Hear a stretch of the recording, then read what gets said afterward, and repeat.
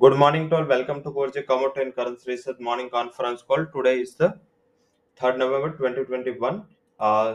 First of all छोटी दीपावली की सबको हार्दिक शुभकामनाएं। कल दीपावली मॉनिटरिंग के से पहले आज का दिन थोड़ा सबड्यूट रह सकता है। पर्टिकुलर सबड्यूट इक्विटीज अलग थीम था, कमोडिटीज में अलग थीम है। कमोडिटीज में थीम है फेडरल रिजर्व की मीटिंग। फेडरल रिजर्व की मीटिंग के पहले काफी इतने इंपॉर्टेंट अपडेट्स भी है जो मार्केट को आज वॉलेटाइल रख सकते हैं। इसके ऊपर आप फोकस करके चले।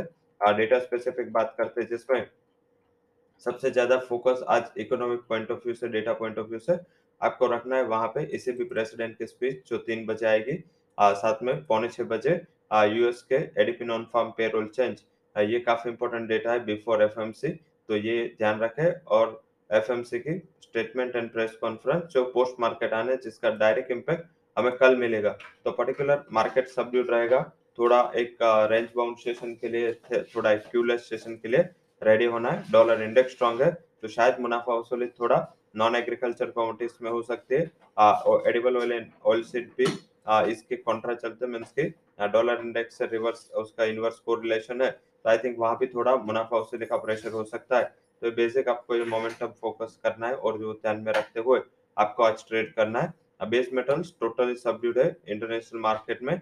उसका शायद जैसे देखे तो अभी एलएमई ओपन होने के बाद ही 2:30 बजे के बाद ही उसमें कुछ मोमेंटम आता है एलएमई के डेटा के बाद, तो आई थिंक उसके ऊपर ध्यान रखें।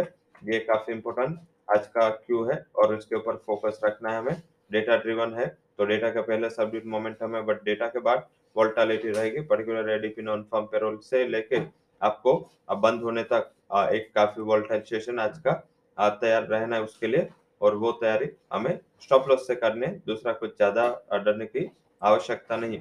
अब बात करते हैं आज के जो हमारे टॉप रिकमेंडेशन है, जिसमें करेंसी के पॉइंट ऑफ व्यू से हमने टॉप रिकमेंडेशन दिया है। उसमें आज का हमारा पहला हाई कन्विक्शन रिकमेंडेशन है वो JPY. It's a buy as a sell recommendation.